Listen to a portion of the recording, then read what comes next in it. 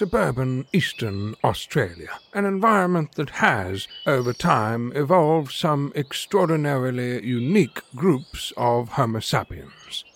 But today, we observe a small tribe akin to a group of meerkats that gather together atop a small mound to watch, question, and discuss the current events of their city, their country, and their world at large. Let's listen keenly and observe this group fondly known as the Iron Fist and the Velvet Glove. All right, now moving on to cultural Marxism, Paul. Yes. And why am I going to talk about this? Because I see it cropping up in different articles and different news items from time to time. So I'm going to set the scene with some commentary about it. So, Holly Hughes to start with. It turns out Marxists don't like being called Marxists, apparently, but we do know that in the education department there is a very strong left-wing bent, and anyone that denies that either doesn't have kids at school or aren't seeing what's happening, even with the curriculum. The curriculum is moving so far to the left these days. We know that it's all John Keynes, if not Marxism, rather than Adam Smith. There we go. So, Marxism, John Keynes, Adam Smith. I'm absolutely prepared to bet that she could not define Marxism at all. Or the theories of Adam Smith and how they've been bastardised. And what was the other one that she mentioned there? Anyway, I think she's a Liberal senator in Victoria. So that's Holly Hughes. Now, another place where this has come up, let me just grab this clip, is the new United Australia Party. Their single senator? Yes, Senator Babbitt. Babbitt. Another Victorian. Let's go with Bobbit. What are you doing in Victoria? So this, I'm not sure. I got a feeling this was his maiden speech. So let's have a listen to this one as well. We are witnessing the steady decline of our traditional institutions such as family, marriage, religion, the sanctity of life, patriotism, borders and education, to name a few. This is not an accident, but rather by design. Radical Marxist ideology has been marching through our institutions for some time. Terms like white privilege and gender fluidity have now become commonplace. Marxists see the world as being inherently unequal. They seek to address this apparent inequality by tearing down the very fabric of our civilization so that it may be rebuilt in their Fawkes utopian vision. Fawkes vision which would seek to destroy the very systems that have made us one of the greatest countries in the world and turn us into a shadow of our former selves. A nation which bows to the whim of big government, where the individual is snuffed out in favour of collectivist ideology, where freedom of speech, thought and religion. Oh, look, he just talking about the Liberal Party. He goes on and on. Yeah, thank you for saving me. It must be wrong to laugh at a person like that, but I can't find it in my heart to give him any credit for that. No, it went especially when he went for and tear through the very fabric of society. It's just like, did you just get that out of Rhetoric 101? Yes. Yeah. He was trying to paint a picture. He wasn't convincing me. I don't know if he's convinced others. But, yeah, he said radical Marxists have taken over our institutions and will seek to tear down the very fabric of Australia so that it may be rebuilt in their Fawkes utopian vision, which, of course, the person who wrote the French word faux, F-A-U-X, French for fake, but they didn't run that past him. So, yeah, I'm with you, Jungle Juice, straight from the military playbook. Yeah, so they are bad and we are good. Yeah. That's all you need to know. And I'll just put up, this is sort of an internet meme I saw, which, again, just Marxism thrown into climate hysteria. It's an iceberg with with the out-of-the-water tip being called climate hysteria and the under-the-water majority of the iceberg being called Marxism. Like, just they're really throwing it in different areas, I find. It's one of those things, you know how if you say your car, you need new tyres, all of a sudden you start seeing advertisements for car tyres. And you just, it's one of those things that when you're sort of attuned to it, it seems to pop up in a lot of places. So I'm seeing it in lots of places. And this throwing the word of Marx out as an insult and a boogeyman, and this group are Marxist, so you better watch out. I do wonder if they think that communist just doesn't have the same bite anymore, you know? Like they used to call people socialists, and now socialists are kind of okay, and so we called them communists, and now communists are kind of okay, and so we better call them Marxists because that's even worse. Well, I think they know they can't get away with communist because it's a little bit like what I said with China, that people refer to China now as an authoritarian regime rather than a communist one, because people go, oh, hang on a minute, there's all these billionaires in China and they've got a market economy. It doesn't look that communist to me. So I think they're playing on the fact that it's difficult to accuse Bill Shorten of being a communist. And people go, oh, that doesn't sound right. But if accuse him of being a Marxist, they go, oh, geez, maybe he is. Not sure what one is. Sounds bad. Well, because you can't define it, because you know, I don't know, like Marx was bad. Yeah. I really worry with this kind of like, and the left does it too. And I browse Imager occasionally for my sins, and there's a lot of just kind of basically name calling, like, you know, making jokes at Trump's expense or making jokes at hillbillies' expenses, or, you know, and it's, you know, the right has basically realized that, oh, there's these things called memes, and we can use them to get our ideas out and make people laugh, and therefore they spread. And they don't have to be true. Yeah, they don't have to be, you know, it doesn't have to mean anything, you know, like you could make the same image with the top caption being Foucault's pendulum and the bottom being God, you know, it would mean as much. Well pronounced, Foucault, by the way, because we're going to be talking about French and German philosophers. Oh, righty. And I thought, I've just bagged this One Nation senator for not pronouncing faux correctly.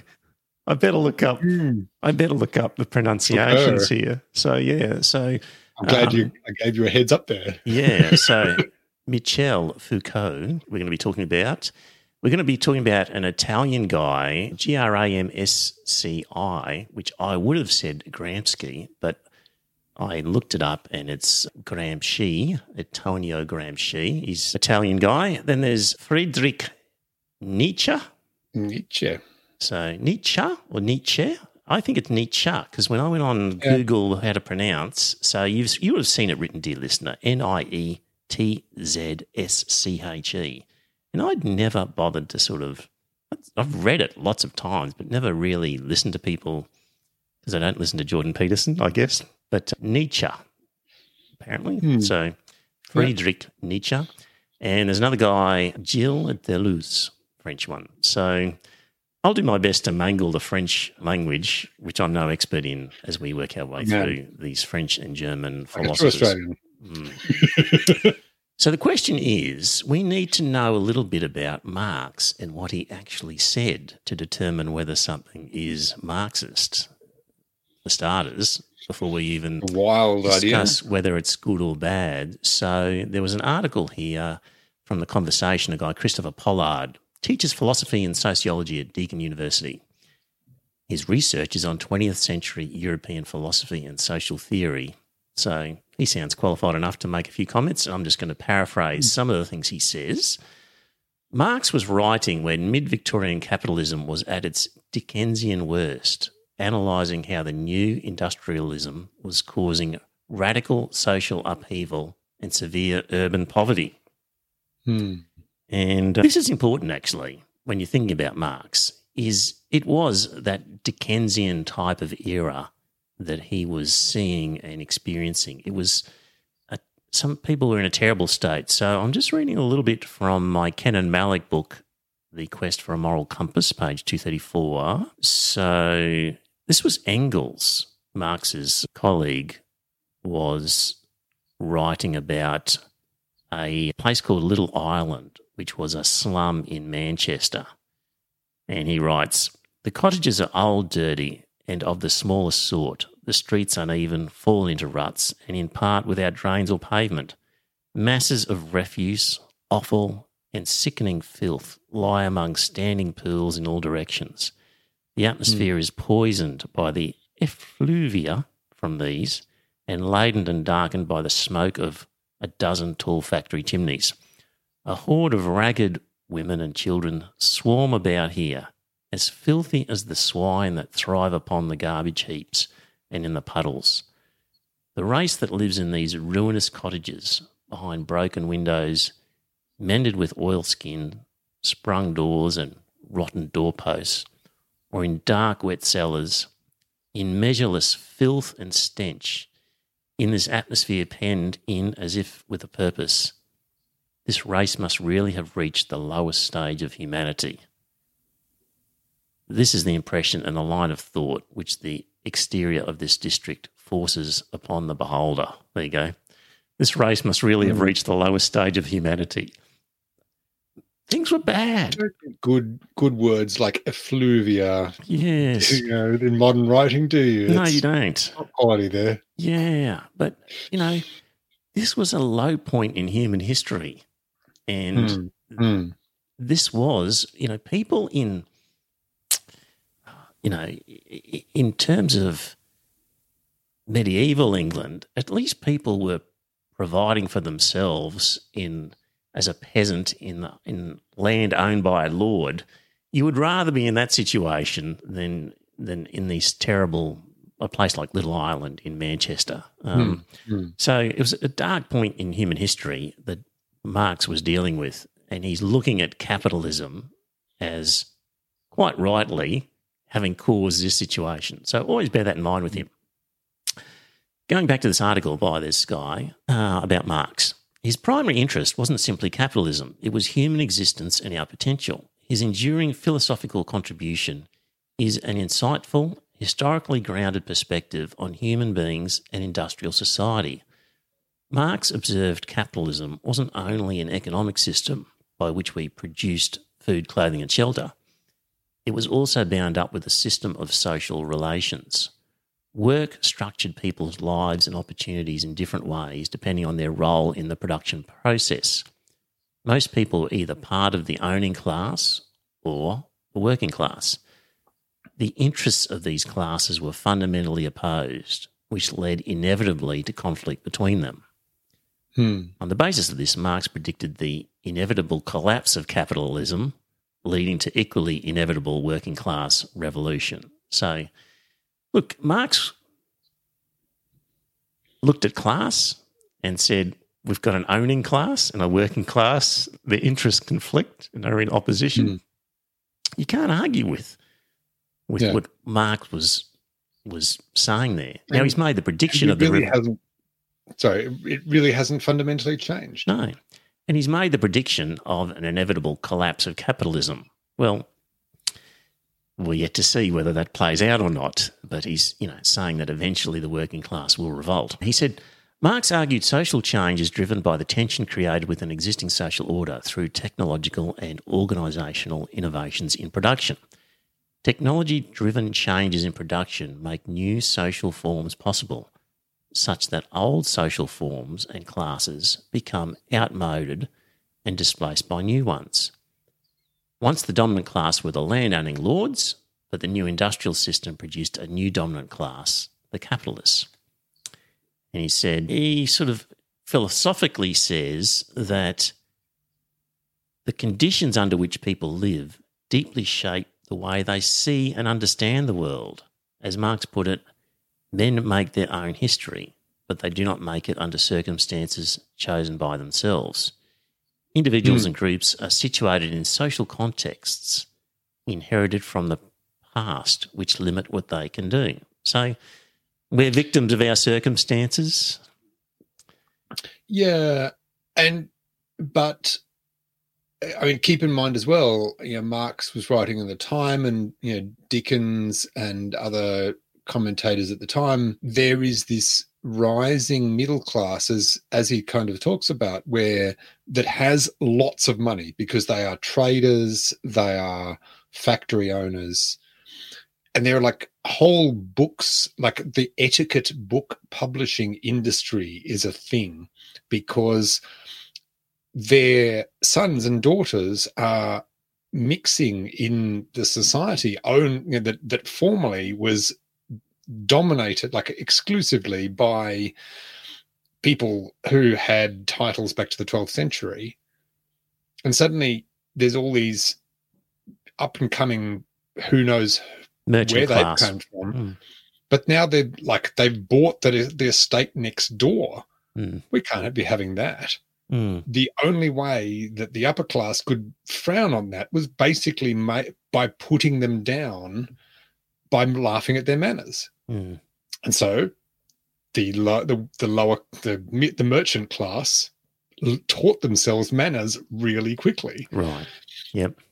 I really also want to say, Jungle Juice here has said, I've come to realize that capitalism is the root of all evil, and the realization of being a foot soldier for the ruling class he's unhappy with that. Well, they're unhappy with that. And I would reassure you there, like as Marx is kind of seeing, this is not because either you had a choice on it. No, you're lumped with it. You are, yeah. Or necessarily that doing that, there is. Well, but it's a realisation when you're being screwed is you could go, ew. So I think maybe Jungle Juice Jungle is going, holy shit, I'm being screwed. It's certainly maybe like, I don't know if he's actually, quelled any riots in Manly or something like that, but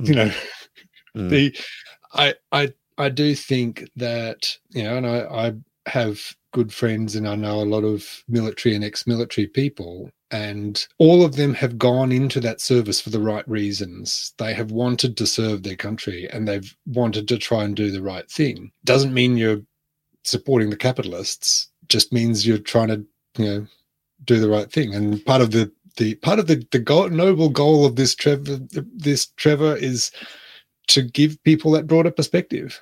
That's what we're aiming for here. I'll keep going. So Marx's concept of ideology introduced an innovative way to critique how dominant beliefs and practices, commonly taken to be for the good of all, actually reflect the interests and reinforce the power of the ruling class. For Marx, beliefs in philosophy, culture and economics often function to rationalise unfair advantages and privileges as natural when in fact they are not. So he was not saying this is a conspiracy of the ruling class. Rather, it's because people are raised and learn how to think within a given social order. Through this, the views that seem eminently rational rather conveniently tend to uphold the distribution of power and wealth as they are. So the people in charge, who are in charge of the major institutions in our society, naturally have those institutions reflect their beliefs and ideals, which are naturally in their interests.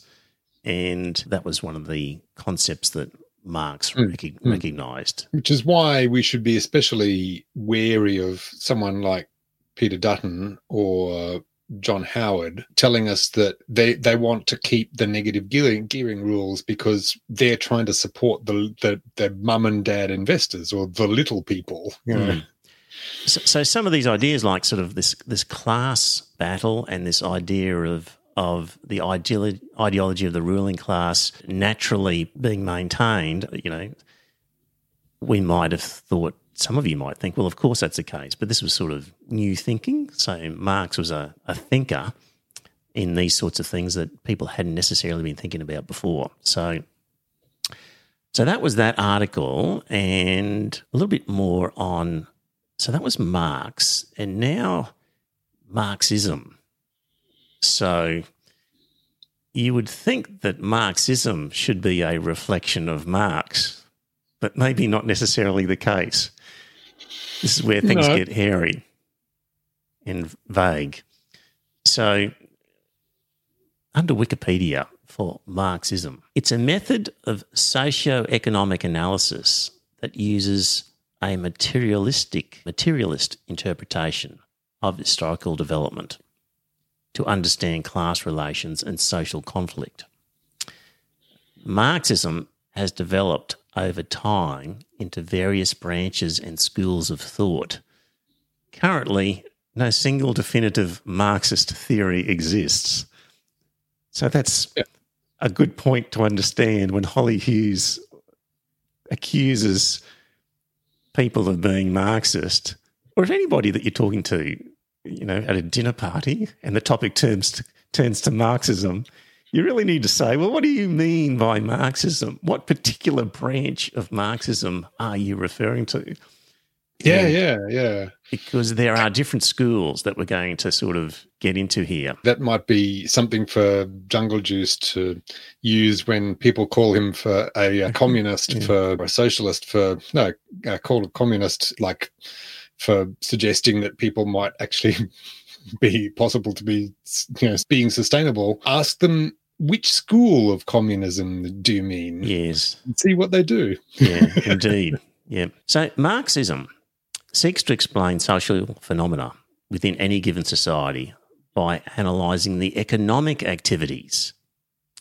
It assumes that the form of economic organisation and the mode of production influences all other social phenomena, including political institutions and cultural systems and ideologies. So Marx says, look at the economic organisation. How is the mode of production organised? And that will have a huge effect on the rest of society. He says, as forces of production improve, things like technology, existing forms of organising become obsolete and hinder further progress, and thus begins an era of social revolution. So, we're seeing that in America, for example. So production has moved in terms of manufacturing, and in Australia as well, offshore. So you've got that Rust Belt that was a force of production that no longer has a role. And they're beginning an era of social revolution, I would submit, in terms of voting for Trump was an act of revolution.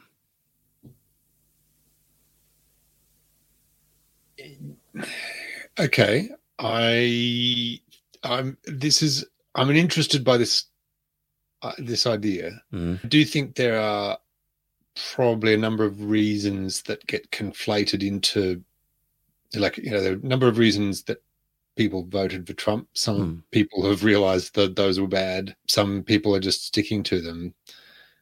But I definitely agree with the point that firstly, those people wanted to hold on to a mode of life where we just produced vehicles in the way that we always used to. That may be doing a little bit just of a disservice, but I don't think that's unfair. And but they needed to sell their labour, and the opportunity to sell their labour was taken away from them with no alternative. Like if people had said to them, guess what, we're not making cars anymore, but go down the factory down the road and make solar panels, they would have been fine, like provided I can sell my labour and support myself. But that was withdrawn.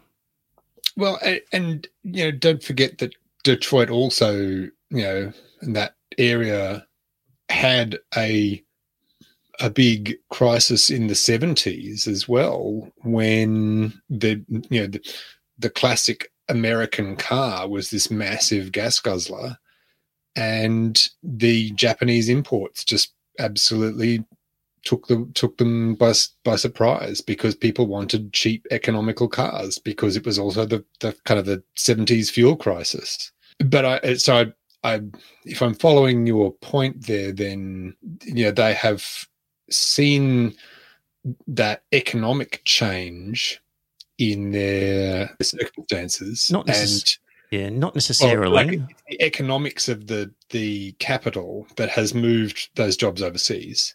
So therefore those people have decided to rebel, and they've rebelled against both the government that they think has enacted those policies or allowed this to occur, and that was formed into Hillary Clinton in that particular. Yeah. They were revolting against a system because they saw Trump as being outside of the system. So that was the kind of the revolutionary part of their action. But I don't think they necessarily understood things. They were just angry and lashing out and said, well, this is not working for me. I'm voting for something revolutionary, which they saw Trump as being. Well, because this is where I think we overlap in motives, because I think there's also, that one of the classic things that Capital does, it's that cartoon of the king sort of facing an angry mob of people holding pitchforks and torches. And his advisor says, "Oh, don't worry, sire. All you need to do is just tell the pitchfork people that the torch people want them to take the pitchforks away from them." Yes. Those people were convinced that the Mexicans, the Chinese, anyone else had stolen their jobs, when they hadn't stolen them. The companies had given them away. Yes.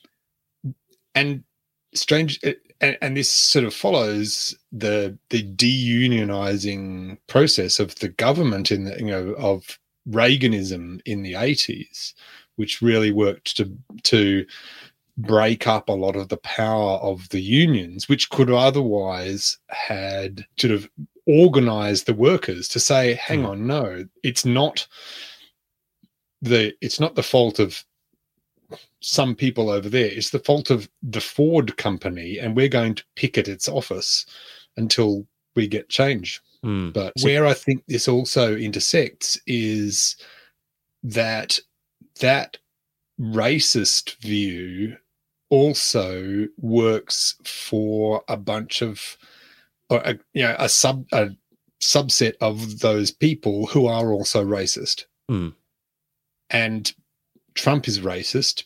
He's quite obviously racist. He's quite obviously sexist, and he makes it a virtue. And so that appealed to another set of people who were happy that finally they didn't have to put up with actually being nice to people for a change, and they could just be sexist and racist as they wanted to.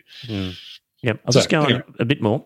Engels, who was Marx's sort of co-writer on different things, did not support the use of the term Marxism to describe either Marx or his own views. He claimed that the term was being abusively used as a rhetorical qualifier by those attempting to cast themselves as the real followers of Marx, while casting others into different terms. In 1882, Engels claimed that Marx had criticised self-proclaimed Marxist Paul Lafargue by arguing that if Lafargue's views were considered Marxist, then, quote, one thing is certain, and that is I am not a Marxist. So Marx was saying, if this guy says he's a Marxist, then I'm not a Marxist. So if somebody says, what sort of Marxist are you? You could say, well, I'm the sort of Marxist who doesn't believe in calling people Marxist. Because Marx himself didn't believe in it. You could say I'm not a Lafargian Marxist. Yes. Right. Let me just scoot on a bit. Yeah, I've mentioned before that for Marx, it was about basically society, all constituent features of society.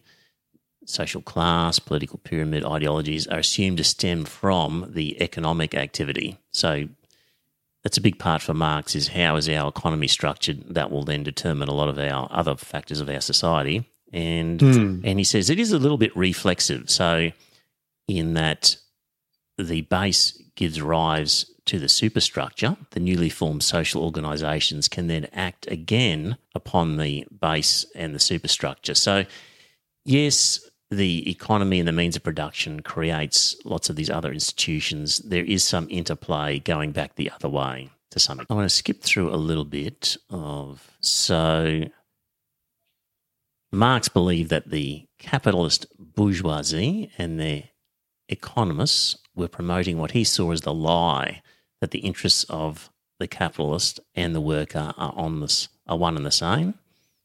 So he emphasises the conflict between the two classes. And in pre-capitalist economies, exploitation of the worker was achieved via physical coercion.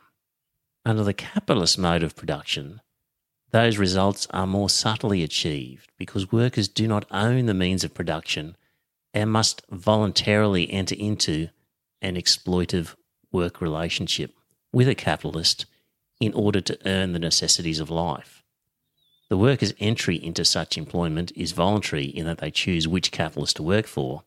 However, the worker must work or starve. Thus, exploitation is inevitable, and the voluntary nature of a worker participating in a capitalist society is illusory. I mean, in ancient times, people worked their fields and did their stuff on their farms and were largely self-sufficient. If you wanted them to do stuff for you, you had to either convince them through force or through payment of some extra means, because people wouldn't necessarily want to go anywhere if they didn't have to. But when you don't own property, you don't own a self-sustaining farm, all you have is your labour to sell, then you are at the mercy of the system. And you can't really say no. You have to participate in it. That's a Marxist theory. Can't argue with it. I guess the one little caveat that I have there is that it is like short of basically kind of almost getting to just hunter-gatherers, where no one actually owns any property, no one can keep someone out of anywhere, and you basically share the good and the bad. It's hard to see a situation, if you want to look at it from the point of view of someone must labor or starve, then that's kind of almost true everywhere, so it's hard to imagine, short of sort of manna growing on trees and did our indigenous infinite quantities of power. Did our indigenous brothers and sisters have to labour or starve, Paul? I would argue in some ways that they actually did, in that a person that was sent out from the tribe would almost certainly die because they could not hunt enough and gather enough to make a living. The tribe could do that. But all I'm kind of like, it's what's the word I'm looking for? It is a situation which is impossible to disprove until we have a society where there are robots to do all of the menial work, and everything, and everyone basically has food and all of the necessities of life provided for.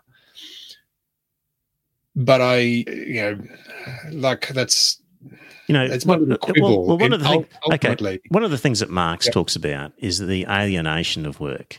So in previous societies, you might be just a peasant on a lord's farm. You'd have your own little patch where you are producing your own food for yourself, and some of it goes to the Lord, and occasionally you're required to do some certain things. Or you might be some craftsman working, as a smithy, or as a craftsperson of something. But people's were essentially, their work or their labour was intimately connected with their lives in a relatively pleasant way. It was work done in the area they lived, and it had to be sustainable, and as opposed to the work that they perform in the capitalist wage sense, they're disassociated from it. The widget comes along the production line, they whack a nail into it, and the widget moves down the production line, and they just do it endlessly.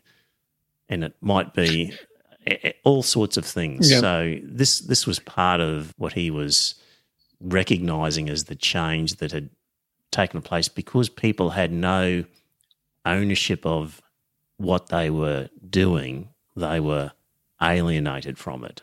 So yeah.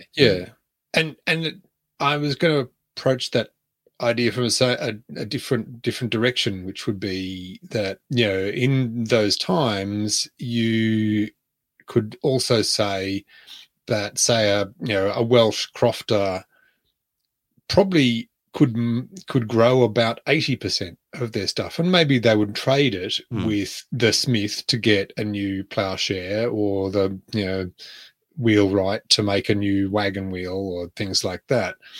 But by and large, both they could directly control production of most of their income that fed them and kept them going. And there was no uncertainty about where that would come from. Yep. And who owned the land or things like that. Whereas certainly for the in the 17th and 18th centuries, as the commons becomes increasingly sold off in the UK and other places, and people are like the Highland clearances in Scotland and the potato famine and things like that in Ireland, people are both unable to support themselves on their land because it's not their land. Like the potato famine happened because potatoes were really popular. They were a cash crop.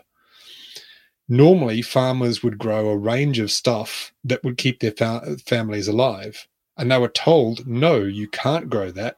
You have to grow potatoes so we can sell them to England and we'll pay you, and then you can buy food. Mm. And I think there's also a problem where the lots got increasingly smaller as well. And potato was a crop that you could produce lots of on a small plot. And if you were trying to generate calories to feed yourself off a small lot, it was probably the best bang for your buck. I think. Yeah, hard to get a small lot to feed you, but and certainly for the people that were moving to the cities, many of them for the first time, basically in the history of their family, and they're looking for work, and they're like, well, we can get work in factories, or we can get work running errands, or being a domestic servant, or things like that. Those people have no control over where their labor or their labor, and I guess you could also say that for a lot of those people, you're producing. I mean, I'm sensitive to this because I produce software that is so completely esoteric in relation to where I get my food from. It's hard to feel like there's a further distance between those 2 points. So I don't. The point that I want to meet on is that I feel like there's so I've seen it put this way. There are some people that believe that workers hate their jobs and they will do everything possible to avoid them unless you pay them money and watch them like a hawk. And there's no innovation or creativity from them. The only thing they're interested in doing is avoiding work, and therefore you have to, as the manager, have to provide the creativity and tell them what to do. Then there's the view that workers actually want to contribute, want to work, want to do good things, but usually there are just a bunch of roadblocks in their path, and if you as a manager can clear them out, then you get great value and great performance out of them. And there's definitely that feeling in the Dickensian time that that you talk about Marx starting out in, that some of these people are producing silverware or linen cloth that they could never ever afford to own. That they are servants in an upper class manner where they are never ever allowed to have anything like that. And so class exists to tell those people, no, you don't get to have that. You get to be down there or at this level, and as long as you can sneer down on the people that are below you, and that's a point at which it's really hard to feel like the work you're doing, polishing endless knife blades to go on the silverware of the rich and famous, is a worthwhile life, kind of thing. Yeah. So Marx would say in your circumstance, because of globalization, that it's the capitalist owner of whoever you work for is going to hire cheaper IT professionals from China or India or Philippines or somewhere like that, wherever they can, and that technology is going to improve and wipe out roles that normally required perhaps creativeness or other human element to sort of dumb down even more the work that people do, and that there's this tension that capitalism has. And even if your current employer is a really good group and don't want to do that, then some venture capitalist is going to come along and sweep up this company and run it along those lines. Is going to undercut us. Yeah, so he's big on the class tension. He's big on technology taking jobs away, people losing high caliber jobs for lower paying ones as a result, and the capitalist always choosing the cheaper option at the expense of the worker if possible. So that's a Marx's that's a Marxist approach. view.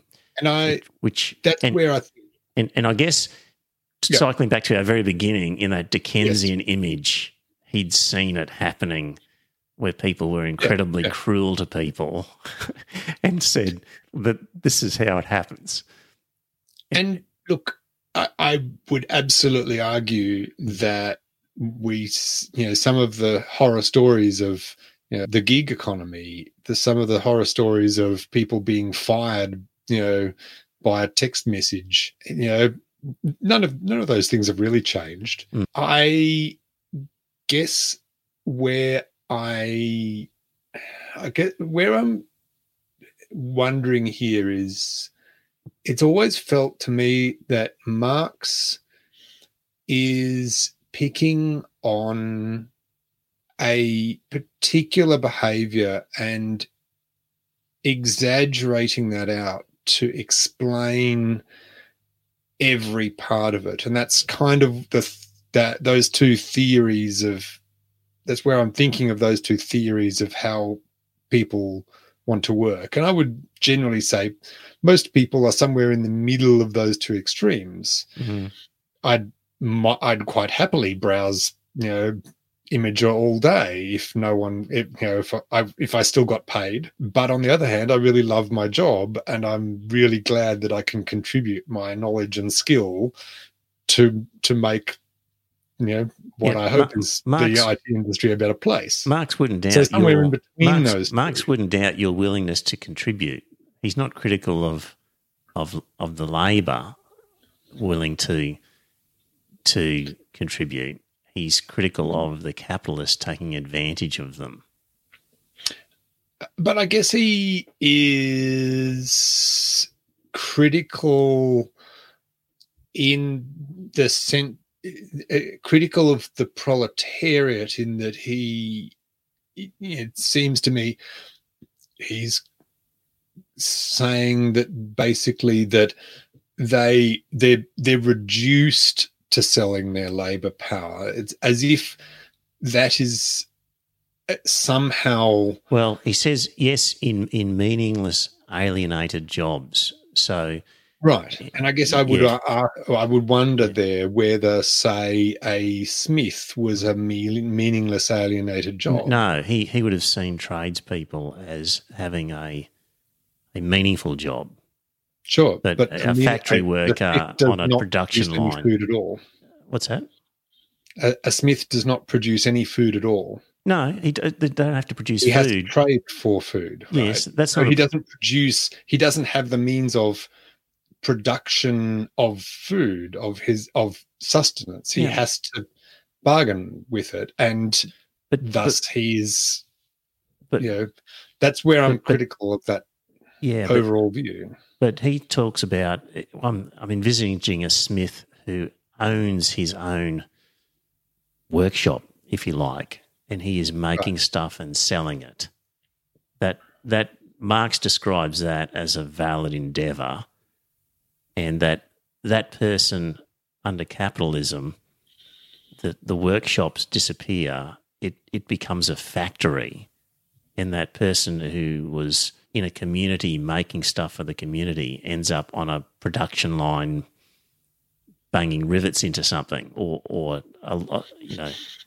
the horseshoes are made in a machine now rather than by hand. So he sees that alienation as an issue. They don't have to be producing food to be, as he sees it, doing a job that they would get value from. But I'll just move on a little bit. Let me move on. Yeah. So there's a bit of terminology. The proletariat, so that's the class of the wage labourers. There's a lumen proletariat, which is lumpen, thank you. Vagabonds, beggars, prostitutes.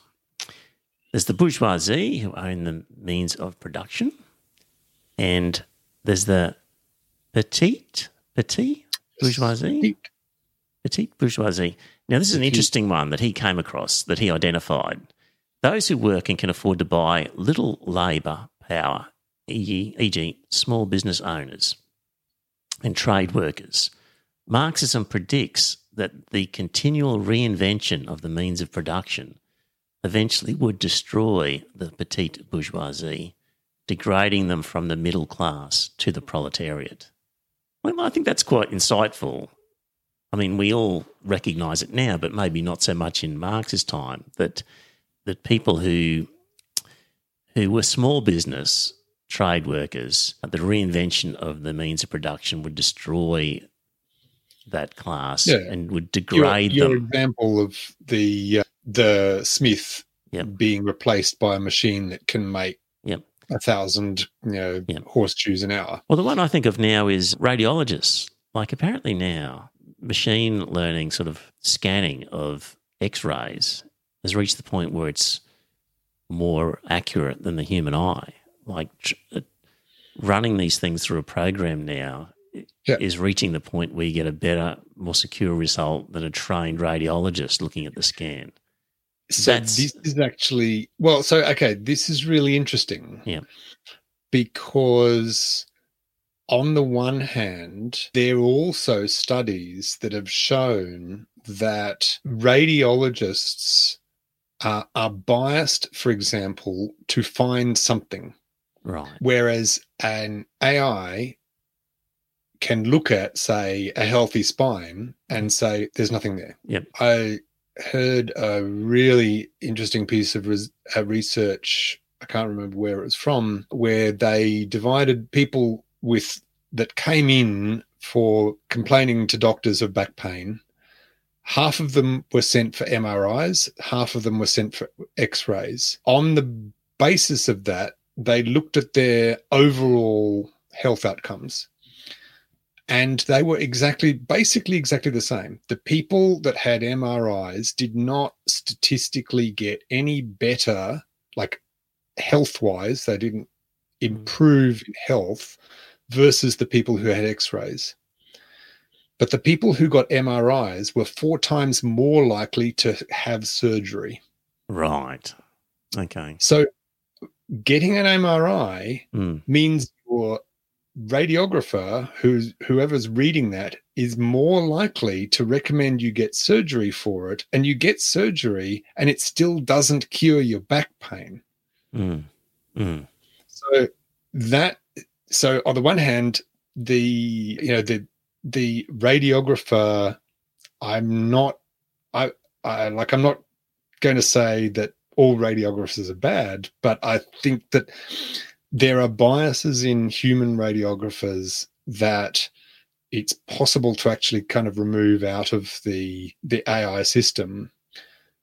But all of these things, like, even for the AI assisted radiography, you don't go in to the doctor and he just sends it away to the AI and comes back with a result, and you go, oh, okay, that's fine then. No, the radiographer checks it. Mm-hmm. And so there's the possibility, because there's always the possibility the AI has missed something that a trained radiographer will pick up. Mm.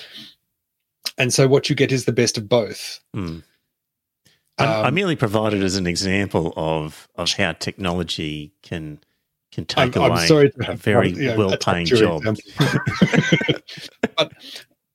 But you're absolutely right in that, there are, pick, for example, the work of Translate. There's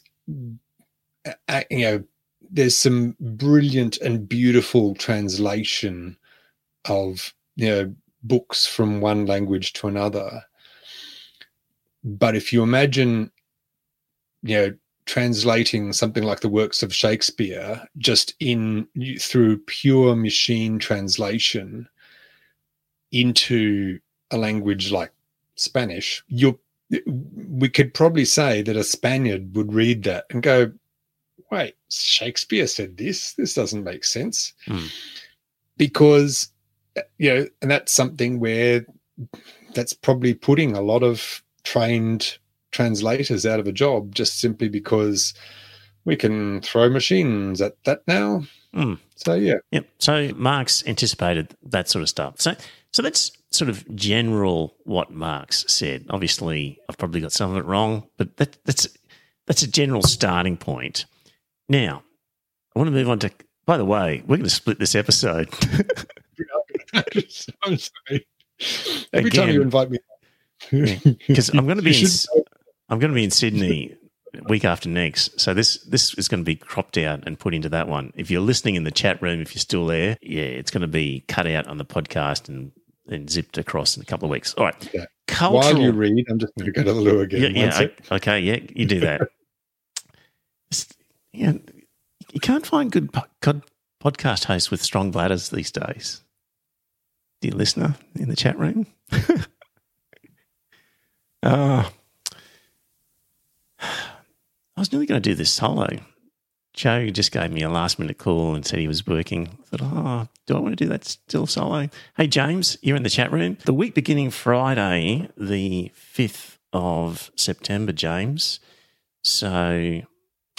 Week beginning Monday the 5th. So it would be Friday the 9th of September, James. Are you able to meet at the usual place Friday night for drinks with the other Sydney patrons or anyone who's listening? If you are listening and you're in Sydney, you're going to be there Friday night on the 9th of September. Yeah, that's it, at your club. Get in contact and you can meet some interesting people.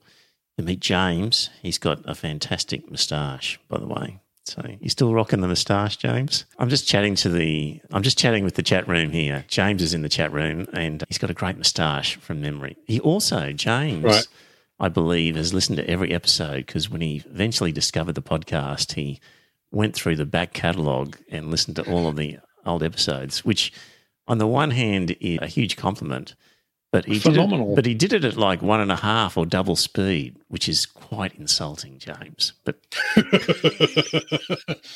you think he should have listened at the original speed to put in the real effort? That's it. 9.5 out of 10, James. Okay, cultural Marxism.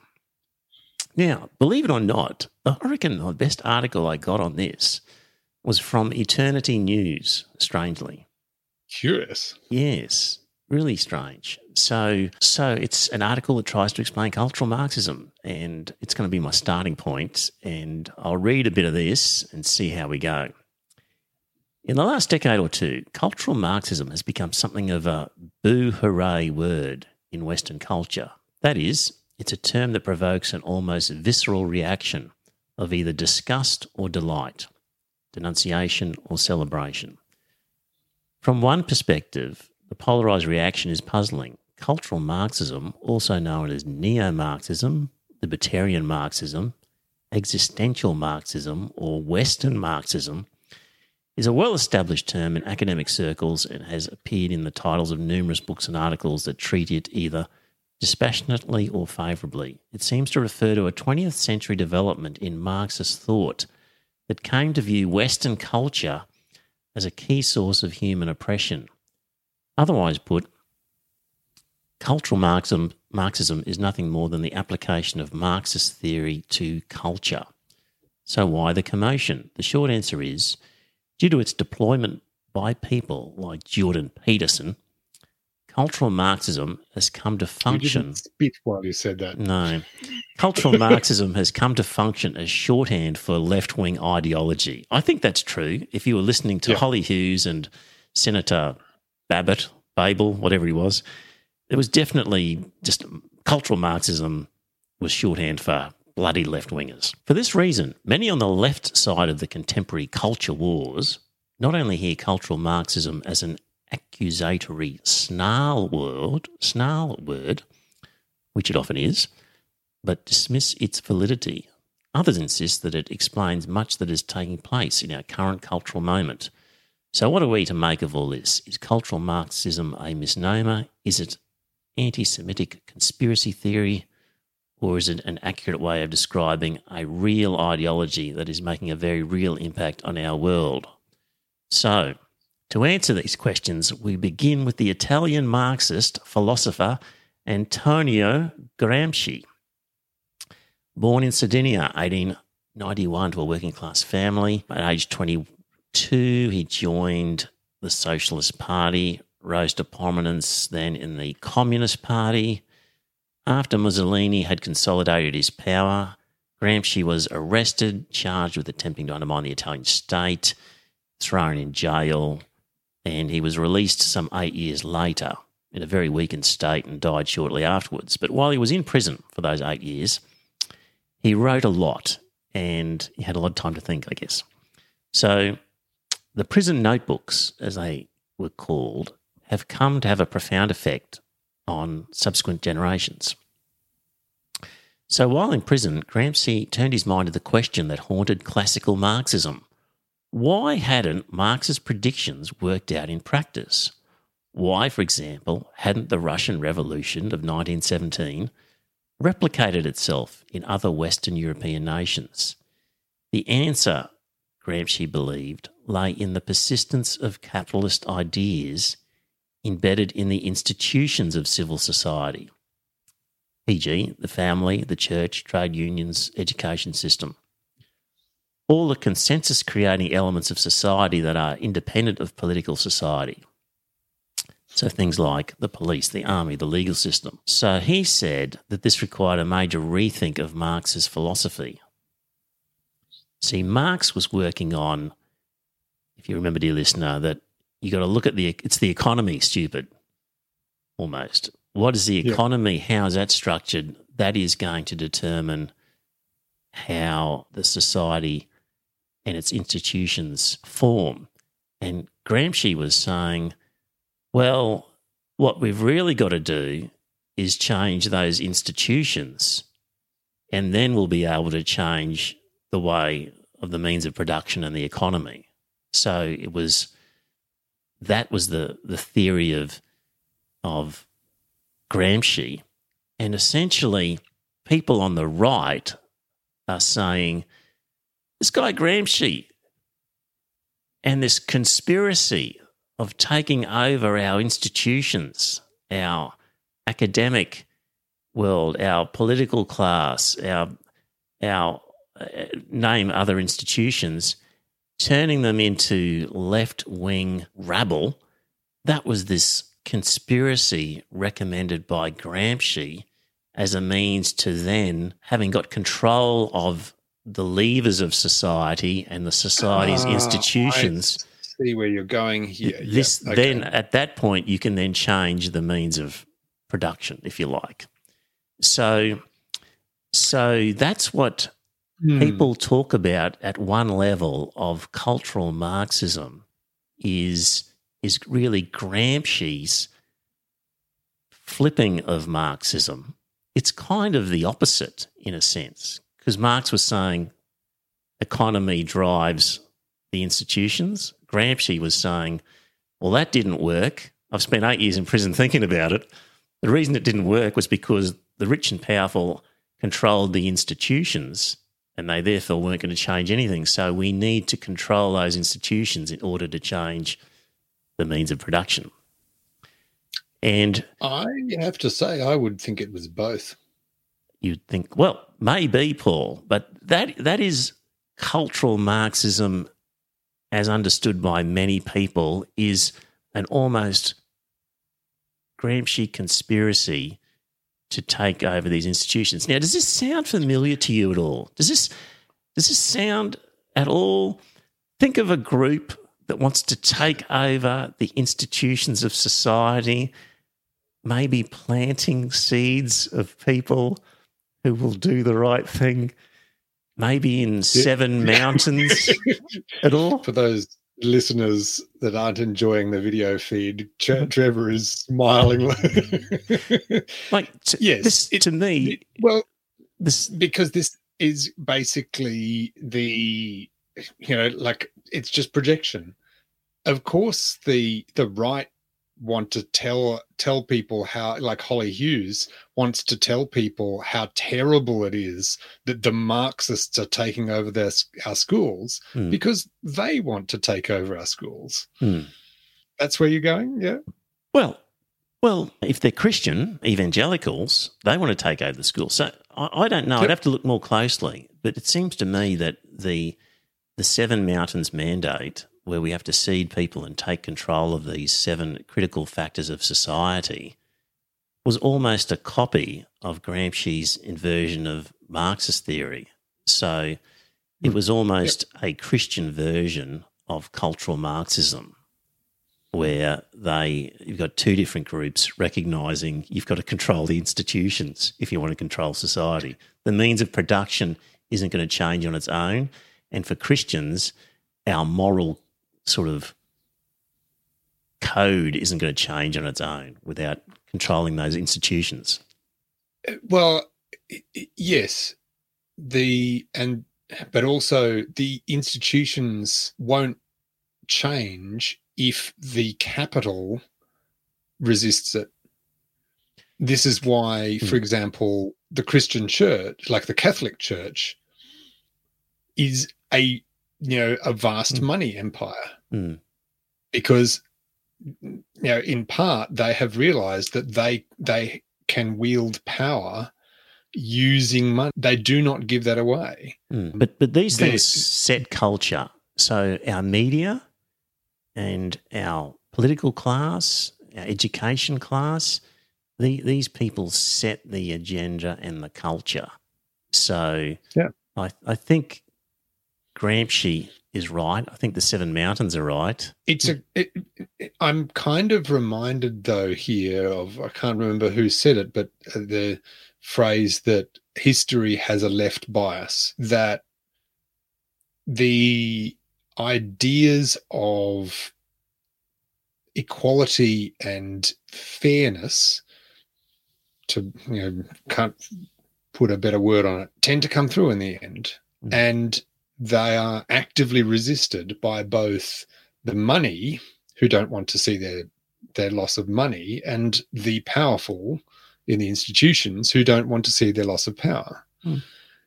And because I'm also kind of reminded, the list you gave there, it's not really surprising that the people who own media companies are also very rich people. And guess what?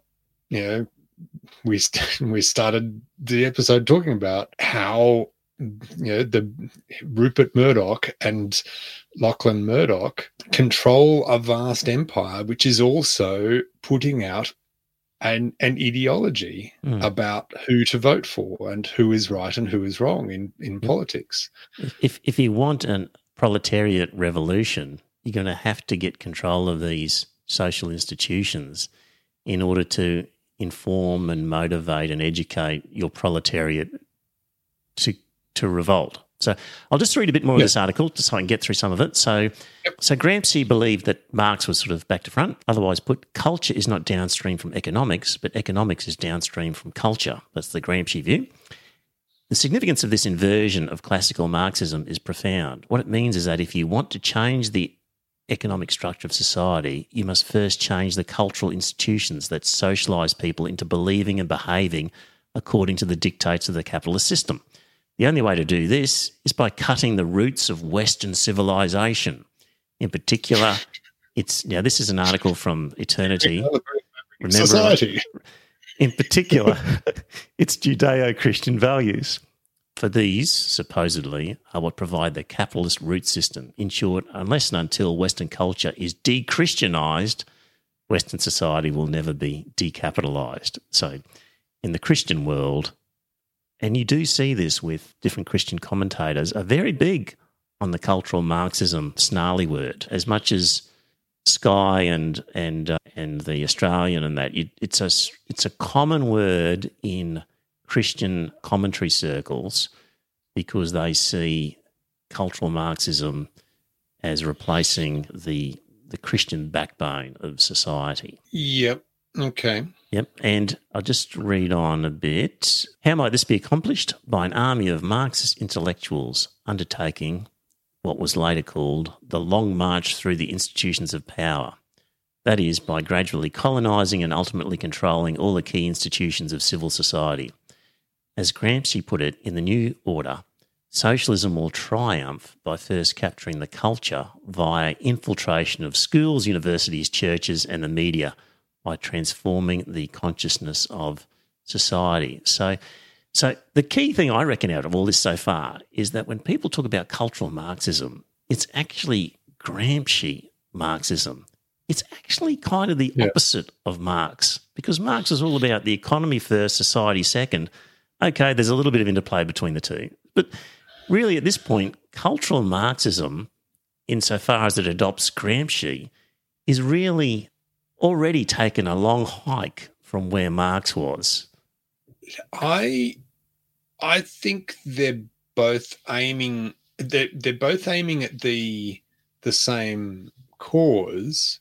They're saying that the rich and powerful, let's just conflate those two for the moment, want to keep the rest of us poor and profit off our labour, and would displace us in a second if they could. And in Marx's terms, the correct solution to that is revolution, like armed revolution. And in Gramsci's case, in Gramsci's view, the correct solution to that is change the culture so that those people do not have power anymore. And I think Gramsci, I would certainly say that Gramsci's plan there is better, because revolution is usually bloody. And I'm not sure whether Gramsci denies a revolution. I'm not sure. I'd have to read more. It's possible he's saying that you control the institutions in order to allow the revolution. It can't happen without that. I'm not sure if he's denying still a revolution of sorts. I'm not sure. Well, okay. Then the difference we're talking about is between an armed revolution and if you'll forgive me for using the term, cultural revolution. No, the difference is Marx is saying it's the economy and doesn't really pay attention to a takeover of the institutions. Gramsci is saying you have to take over the institutions, infiltrate. Well, I disagree there, because I think Marx specifically talks about the things like the legal system being part of the system of oppression. It is, you know, I'm really kind of reminded as well in the time of Marx, that Parliament was pushed, usually by the rich in the UK, to enact harsher and harsher penalties against property, you know, like theft of property. And that's why Australia became a penal colony, and that's why America became a penal colony. And then they realized that actually the Americans had a bit too much, and they decided to revolt. You know, because though the law was being used to enact the will of the rich, the rich happened to also control things like the private schooling or the public schools, as I'm sure Joe would say. They controlled what was acceptable art, and you know, cartoonists like Hogarth, who was published in papers, were sort of considered barely acceptable because they mocked the rich. Whereas, you know, Turner and, you know, can't think of another with lovely little landscape scenes. Yeah, something you can, or, you know, portrait artists, you know, were all the rage because, well, everyone needs their own portrait done. So I feel like Marx still recognizes those things as being driven, like as being used as means of oppression. Absolutely, he does. Where I guess I would agree with your summary is that Gramsci thinks they come from the culture in which one exists, and Marx thinks they come from who owns the money that gets to say how things exist. Yeah, no. And I would say they're absolutely related. No, I don't think they differ on that. I just think they say that Gramsci says Marx didn't work, the revolution didn't happen. Why? Right. And it's because the control of the institutions. So they derive in the same way. They don't deny. I don't think they deny how these things. I think he's ignoring the French Revolution. Who is? Gramsci, where the peasants did actually revolt and managed to kill off a large section of the upper class. What year was the French Revolution? I was trying to think. 17 somethings. Yeah, 1780 seems to. He was 1891. He was born. Gramsci. Yeah. So, well, he's looking at because I would also say that, you know, even as the thank you, James says 1789. Yes. Even as the 1917 Russian Revolution proved, you can have a revolt all you like, and what you do is swap one set of dictators for another, because the whole system of Russian society accepted that there are people in power that are given ultimate authority, and the rest of you bow down to them. And whether it's communism or Marxism, Leninism, or whether it's, you know, the Tsars, same process. Was the French Revolution a revolution against capitalism, or more of a French monarchy that had?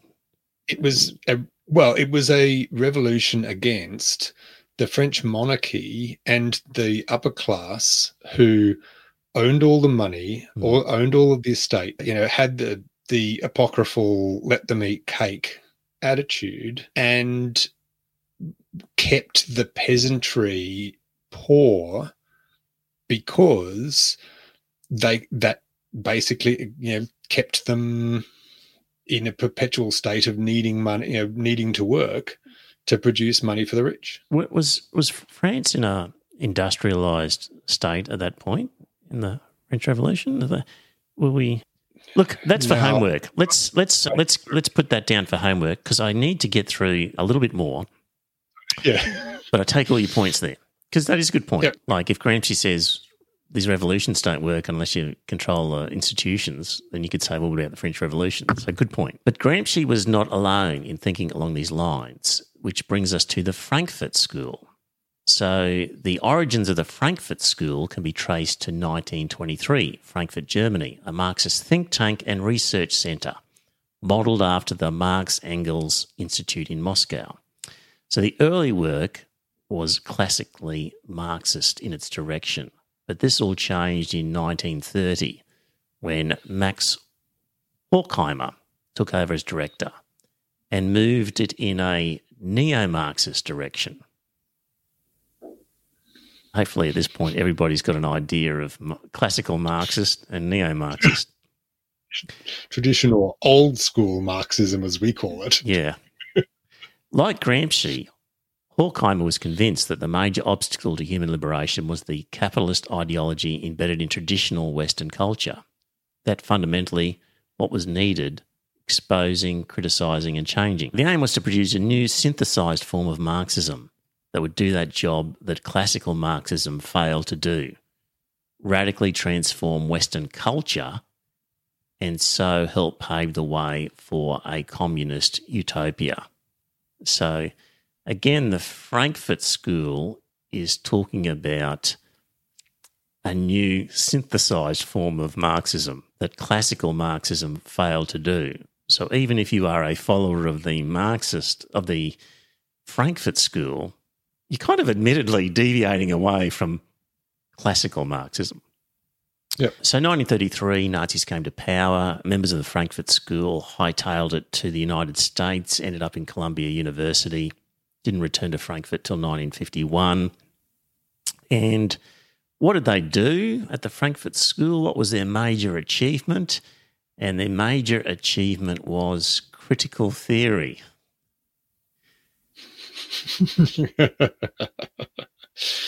Glad we've got to that point. A form of incisive... Now, this is not critical race theory in any way. Quite separate, if that's what you're thinking. So it's separate. It's where critical race theory comes from. This is the thought. Okay. The chief collective enterprise of the Frankfurt School is the development of critical theory, a form of incisive social critique aimed at undermining the status quo in the hope of changing society for the better. Critical theory is opposed to traditional theory, which traditional theory is all about just explaining society. Critical theory is a essentially negative exercise. Let me just try and get the best summary of it here. I guess I would say critical theory is asking what is the best thing that we're looking at, so if we're looking at society, traditional theory says, okay, well, how did that all come about? Critical theory says, okay, what of all of that is the best way? What can we put together out of all of that makes it the best society? I'll give you a Wikipedia summary. Criticizing the good, the things in our current society or current system in order to get to something better. So, according to Wikipedia, critical theory is not to be confused with critical thinking or critical race theory. Critical theory is any approach to social philosophy that focuses on critique of society and culture to reveal and challenge power structures, underlined. Mm-hmm. It argues that social problems stem more from social structures and cultural assumptions than from individuals. It argues that ideology is the principal obstacle to human liberation. So let me just get back to this article of sort of... I feel like what I said is kind of compatible with that. Yep. Slightly an emphasis on structures. Yep. Let me just see here. So assessing the work of the Frankfurt School is not simple. The school was neither uniform nor fixed in its views, but it did seem to have a clear and unwavering object, and that was to identify the economic and social structures that had been created by industrial capitalism and to critique the ideas that defended the disparities of class and race.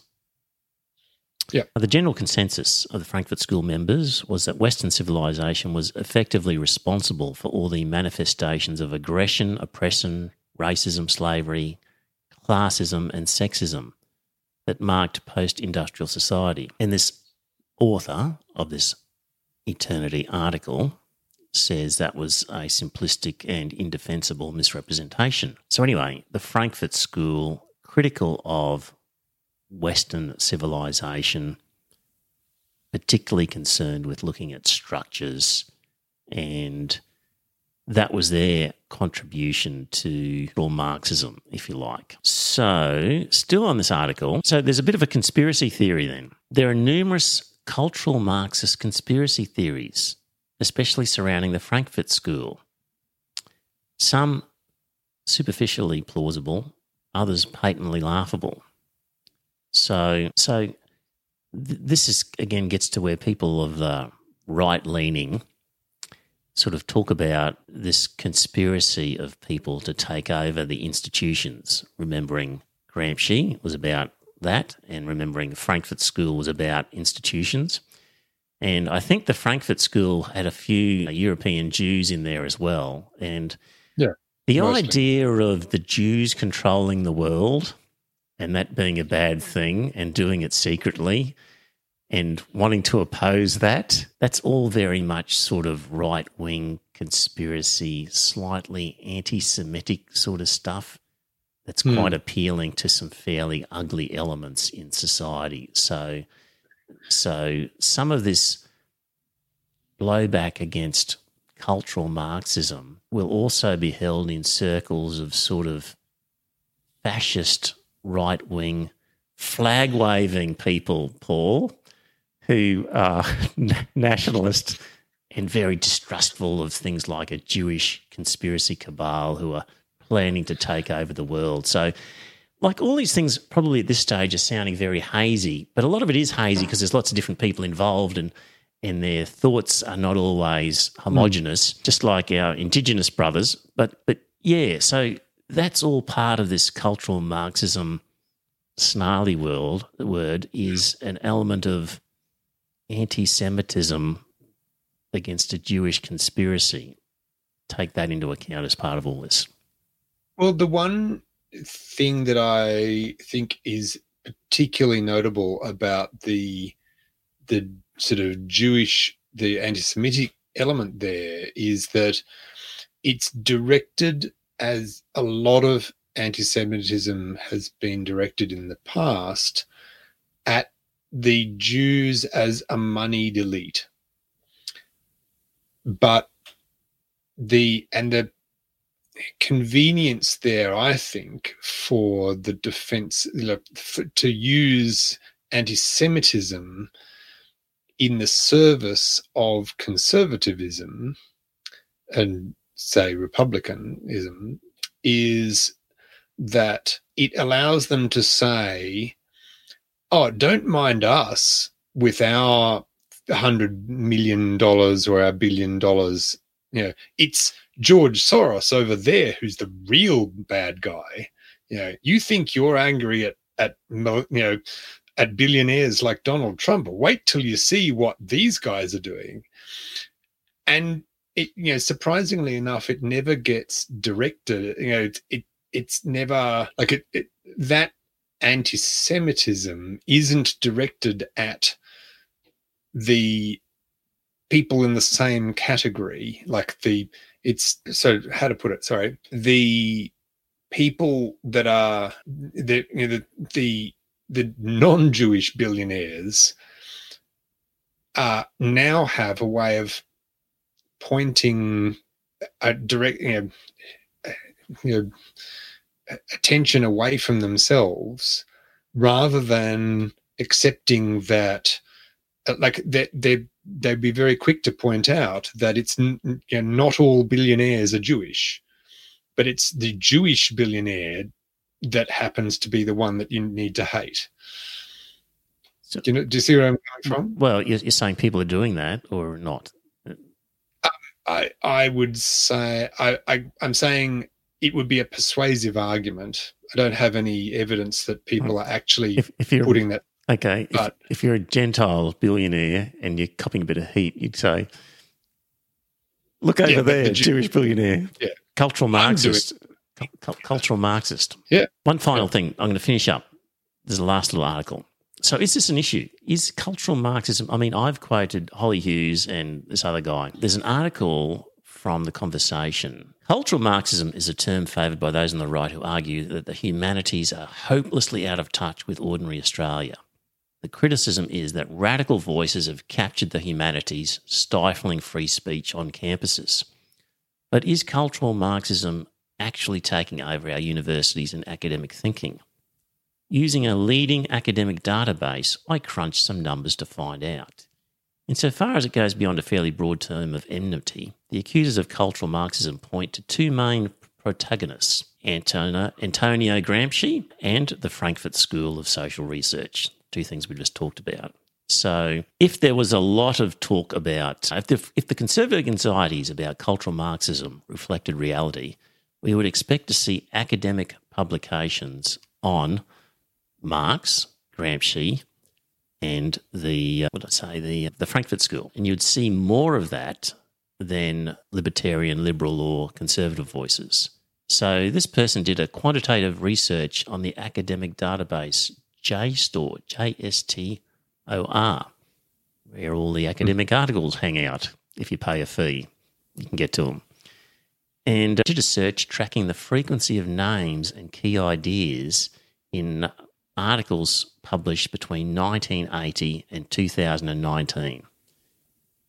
And if you're a patron of this podcast, you can look at the show notes and in summary, guess what? There's not a huge number of articles about Marx or Gramsci or the Frankfurt School in comparison to other right-wing thinkers and philosophers. It's not like they're pumping out material left, right and centre. So it's a furphy to describe this as a major takeover of academic circles, at least based on what papers they're producing from the universities. That's an interesting way of analysing it. Yeah. That's a clever rebuttal that will appeal to the people that already believe that academics are doing the right thing. Yes. I was also thinking when you're talking about that of an interview with a guy called Bo So, who is Beauso. He has won the World Debating Championship. He's coached the Australian and Harvard debating teams. He's written a couple of books on debating and basically how we can learn from debating how to kind of argue better and get on better. Mm. And he was asked about the sort of cancel culture and, people being denied the right to debate unpalatable ideas at universities. And he said the one point that he said we should not debate on is the relative worth of other people. We can argue in debating all we like for the speed limit should be raised or lowered, or that the immigration rate in Australia should be raised or lowered or whatever. What we can't argue for is what we can't do is have a debate on, say, women are inferior species. And why can't we have that debate? Because anyone on the... So to kind of make this example, if a woman is on the against team, then part of the for team's argument is that woman on the against team does not have the right to say that. Okay. They're just not. They're an inferior human being, and they shouldn't even be on this debating team. So as a matter of debating principles of organisation, don't set up topics like that where there's going to be a personal reflection on a participant. Yeah. That makes sense. problem is that a lot of the point is that a lot of the people that are being cancelled by cancel culture and all that sort of stuff are people who are arguing that Jews or, you know, foreigners or whoever are not equal people. Mm-hmm. And that's why the argument about them being debated on campus is invalid. You know, that we should not actually be, it's like kind of saying, you know, if someone... That was his justification for cancelling these people. That was his reason why we shouldn't treat that, the cancelling of those lectures, as a kind of blow to free speech. Okay, does that mean then we shouldn't have a debate on communism because one of the participants is a communist? No, because you're still, unless your argument is that So I think it really comes down to inherent traits, probably. So, yeah. If you can't have a debate about a topic that refers to inherent characteristics that some people might have. Sure, but even, you know, say a debate that might take the topic that religion has no basis. Sorry, you could debate religion has no basis in modern society.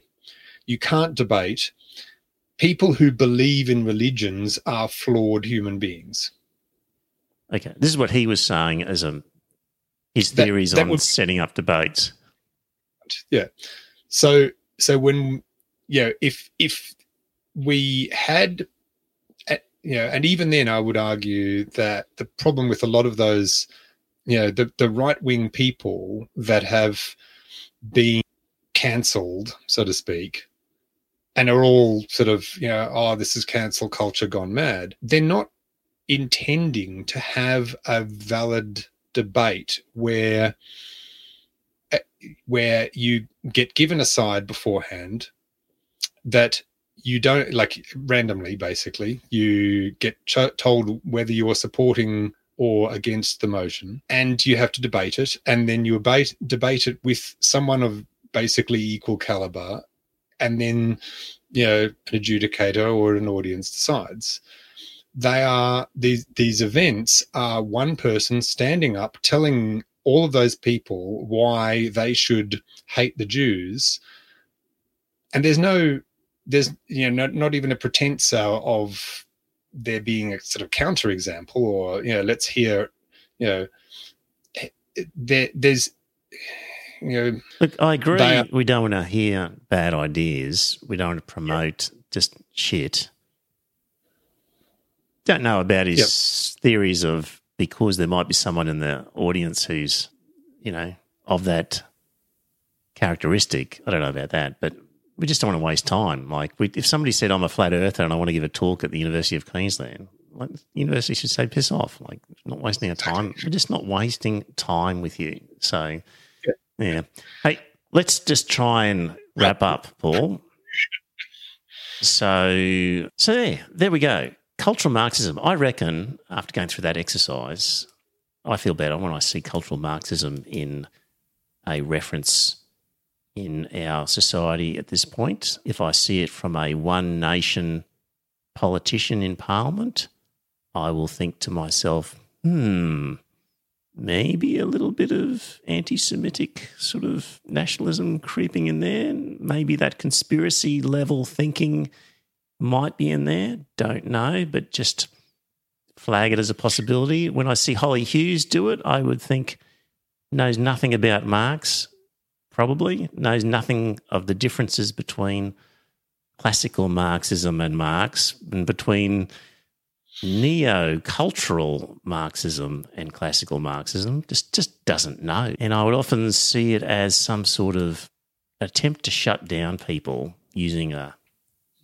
snarly word and saying, cultural Marxist, beware, can be dismissed without further discussion. So yeah, feel free, dear listener, to fight back if you are a classical Marxist or whatever, but at least tell me your discussions. If you end up having a discussion with somebody about cultural Marxism as a result of this podcast at any time, if it happens next week or next year, just let me know. I'd be quite interested what happens. So, I think it's on the one hand, I think you've done a great service to people by actually giving a good rounded summary of where these things come from and how they're made up. I'd also encourage listeners to not fall for the sort of not fall for the bullshit. Someone, criticizing, left, education institutions as being too woke it's just a snarl word. It's just a red flag. And we shouldn't debate them on exactly what they mean by woke or exactly how does their policy mean they're woke. We should just say, no, you're just making that up to have an argument. Mm. We should push back on people who say, the Marxists just want to, teach their ideas in schools, and say, well, you want to teach your ideas in schools. Mm. What are you, a right-wing conservative? So you want to tell us your, you want to preach your religion, not their religion. And that, because, it's that bullshit problem, we end up debating whether or not their stupid proposition is valid, rather than just at the outset saying, no, that's a stupid proposition and we're not going to debate it. Yeah. All right. Well, dear listener, give me some feedback on that one. If you end up using any of this stuff in a dinner party conversation, I'd be keen to know. I'd love that. Hot darn, it's cultural Marxism for dinner tonight. That's it. All right. Well, you know what? Good on you in the chat room. There's still 5 people there. So, James, I reckon you're probably one of them. Not sure. But anyway, this whole cultural Marxism segment is going to be chopped out of the audio version and will appear in the audio version in a couple of weeks when I'm in Sydney, I think, is probably what I'll do. That's the plan at this stage. All right. Thanks, Paul, for your efforts. Thanks in the chat room.